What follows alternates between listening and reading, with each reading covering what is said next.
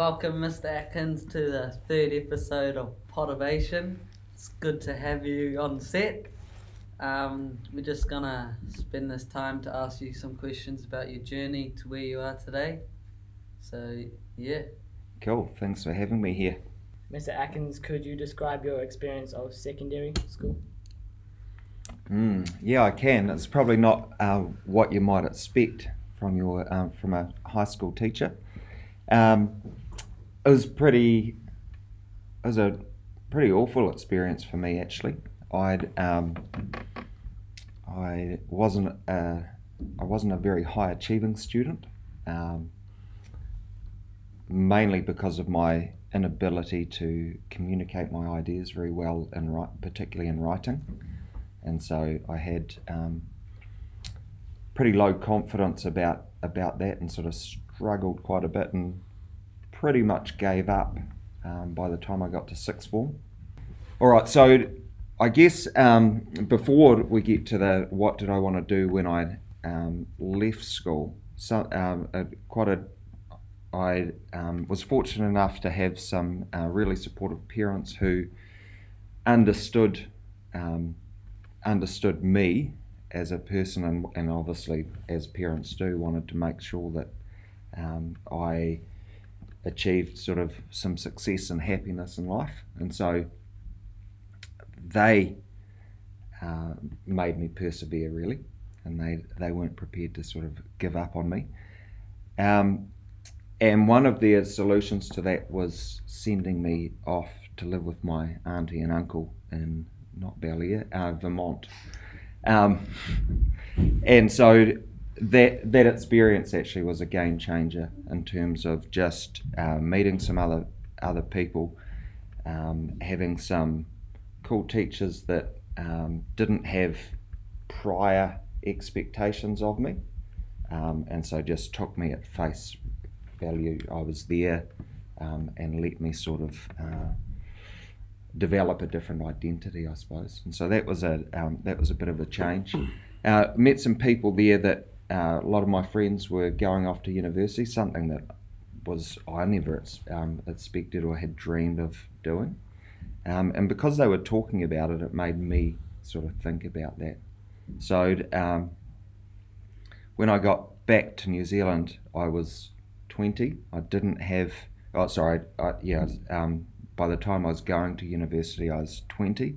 Didn't have the prerequisites for going to university, but was able to go to university because the government allowed people that were over 20 to go without the prereqs. And so I went, and yeah, it was awesome. Lots of amazing things to learn about and to think about. Loved that first year, except for the assessment part of it, because I still couldn't write. And so I failed the majority of that first year of university, which had some pretty significant implications for me, because my parents earned less than the threshold for which meant that I could qualify for a student allowance, money that I didn't have to pay back to the government. And so I lost that student allowance because I didn't know, couldn't have done anything about it really anyway, that by not passing half of my course, then you didn't qualify for the student allowance again. So I had to make the decision about whether I really wanted to be at university, and if I did, I was going to have to pay for it. And then how would I do better in that second year? And so that failure was really important for me, because it made me think about how important that learning experience was for me, and yeah, whether I'd wanted to pursue it. I did. And so the first thing I set about doing was learning how to write better. For the first time in my life, I actually really wanted to sort that out. So I took a 5-hour writing and study skills course with a woman called Carol Aitchison, and she lectured a big group of us for 1 hour a week for 5 weeks. And prior to that, doing that course, I had failed more than half of my stuff, and the best essay, even though I was trying really hard, that I wrote had been a B-. It happened that a week or so after that course was finished, I had an essay that was due in, and I'd submitted that essay doing what Carol Aitchison had told me, and I got an A+ for that essay. So I went from struggling to pass writing an essay to an A+ with 5 hours of teaching on how to write an essay. And that, Ethan, to get back to your question, really made me rethink what I wanted to do after as an adult, because it was so empowering to finally be able to not just have ideas but to communicate them. And so I am an English teacher because I had a terrible experience as an English student at high school, and then I sussed out through this sort of major failure at university how that actually writing wasn't as hard as it had always seemed, and that if that worked for me, then maybe I could help take that back to students. And that's really been my main motivation in the nearly 20 years that I've been a teacher. All right, so you've sort of answered the biggest failure in your career being that at uni. So another question, has there been someone who has helped you throughout your career? Yeah, there have been a number of people, and I guess also mentioned my parents to begin with. My mother's was a primary school teacher, and so she valued education. But they lived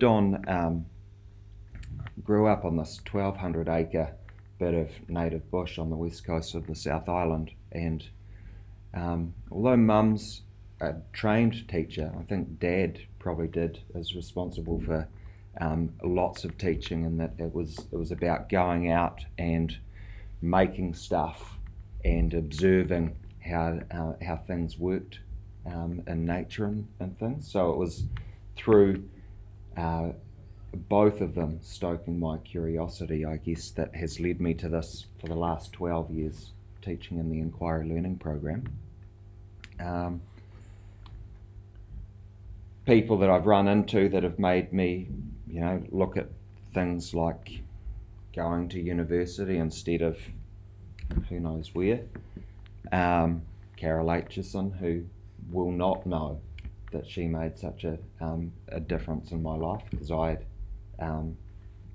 didn't see her. I never met her. I was in a lecture theatre with 300 people. So that huge turning point from someone that, and I guess that's, lots of people are like that. They have an impact on your life, and they may never know it.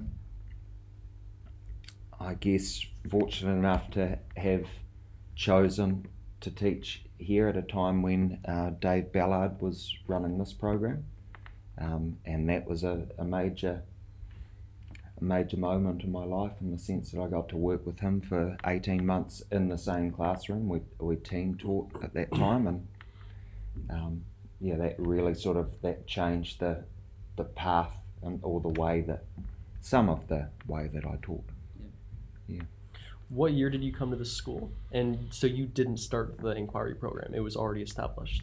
Correct. It had been, the inquiry program was set up in 2008 as a pilot program with one teacher, Dave Ballard, who was a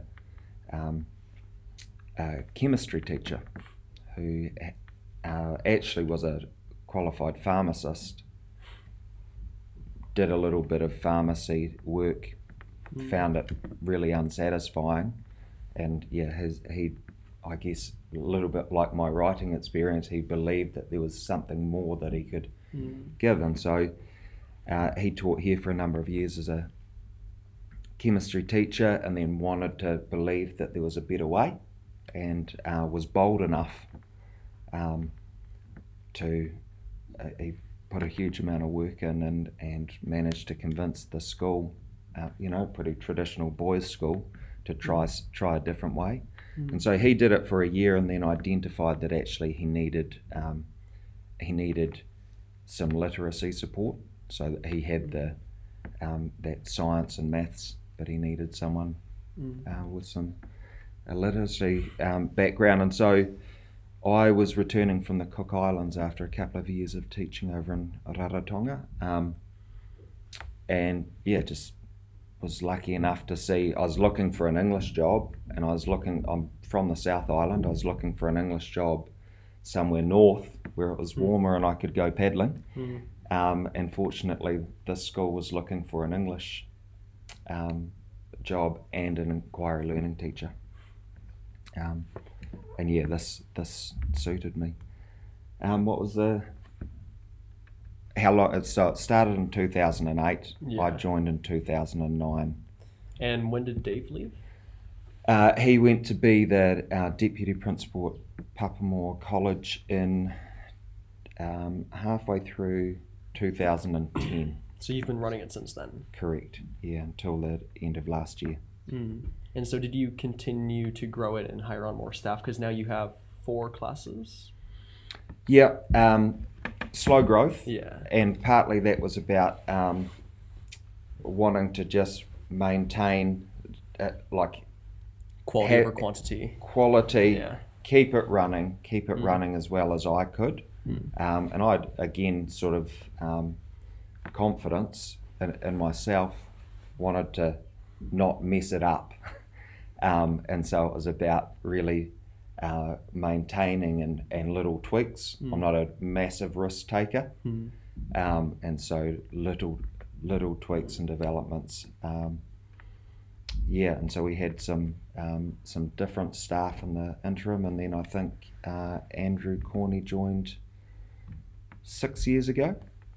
Andrew's here in the room, so about Correct, 6 years ago. 6 years ago. So we were the team,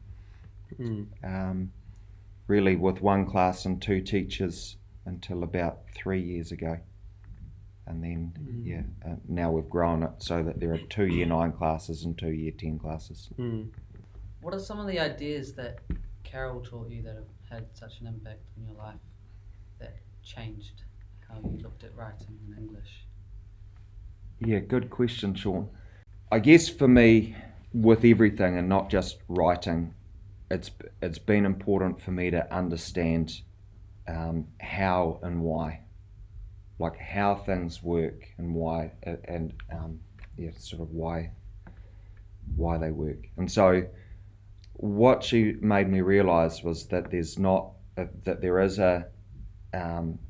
she made me understand the purpose of writing, and that if you structured all of your writing in a way so that it was about stating that purpose and then building an argument in support of it. And so I've developed, there's a document I think on our new website that as a writing and a report writing checklist. And so it's just trying to simplify it. And so some basic things that I do, some of the things that you boys have learned, and I know that you're using well, because your teachers tell me how well you're writing. 12-word statement at the start, state your point. I encourage students not to write more than 25 words per sentence, and only very rarely, and to aim for 15 words or less as an average across their report. Those are some of the sort of basic things, because I think often we are taught when we learn to write a simple sentence and then a compound sentence and then a compound complex sentence, and to keep growing that train. And a lot of the boys that I meet, they're just confused by this sort of idea that the longer the sentence and the more commas they put in it, the better that is.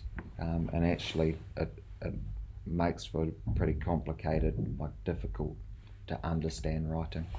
So it's about trying to simplify that. What has your journey through TBC and inquiry learning programs been like for your career so far? I would say that it's the best thing about the best sort of the highlight of my career has been involved in this. And yeah, I've been teaching for nearly 20 years, and 12 years have been in this program. And I just, it's all,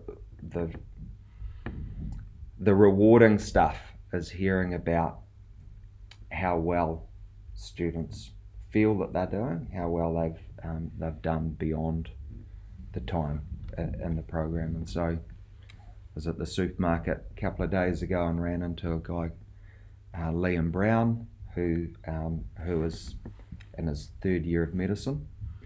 And yeah, it's just really stuff like that. The people have, I guess, in their difficult year 9 and 10 years where you can actually, sort of make or break you in terms of whether you're into learning or not. We've managed to, in lots of cases, help people want to continue sort of learning and find who they are. Not tell them who they are, but find who they are and what they're into. Do you believe there are any way you can improve in the inquiry program? Yeah, we know that you can always improve something. We're at the moment, I'm not really sure, Blake, in the sense that I actually think that when you're looking for improvement, it's really important to understand, to make sure you understand what's working well, and that sometimes actually that the danger of the desire to improve actually can take you away from the core stuff that makes you strong. So yeah, I'm not really sure where to go in terms of improvement. I know that that it's important, like we talk about in the school, sort of honouring the past as well, and so making sure that we are aware of where we come from and what is strong about it. So yeah, I guess that doesn't, I'm avoiding or haven't answered really the where the improvement is. I just think that when that design process, your iterations need to build on to understand what's working, and then look at the how to improve, and be careful not to run away from that too far. Would you be able to give us just like a brief description of what the Probably learning... not, as you've just heard, a brief description of the inquiry learning process. Yeah, so I guess, the process of it is a 3-week inquiry process where you choose the context of your learning, you plan, you identify what information you're going to need in order to sort of address the issue. You find that information, you make sense of it, and you come up with your solution. But why do we do that? It's about being student-centred and allowing you to identify it first. What are you interested in? Rather than us assuming that, or that old position of we know what you need to know. Actually, that we've come to understand that really most of the time that doesn't matter. The skill development, that stuff that I've talked about with my writing journey, you can develop that writing skill and with whatever context you're looking at. So student-centred, if you're interested in it, then you're probably going to put more effort into it. Do better at it. If you've put more effort into it, then you're going to want to know how to communicate that well. Yeah. And that was that part with me, with my journey in terms of wanting to write. You guys, when you go to write your report, want to know how to write it more effectively. And so instead of me in a traditional English lesson standing up and saying, I'm going to teach you how to write, you're actually saying, sir, can you help me improve this so I can communicate what I've found. Thanks for coming, Mr Atkins. Appreciate the time. I learned a lot from your journey, in particular the impact from Carol's had, and just a different way of looking at education in general, which is other people can find beneficial as well. So thank you for your time. It's been good. Cool. Thanks, Sean. Thanks, fellas. Keep charging.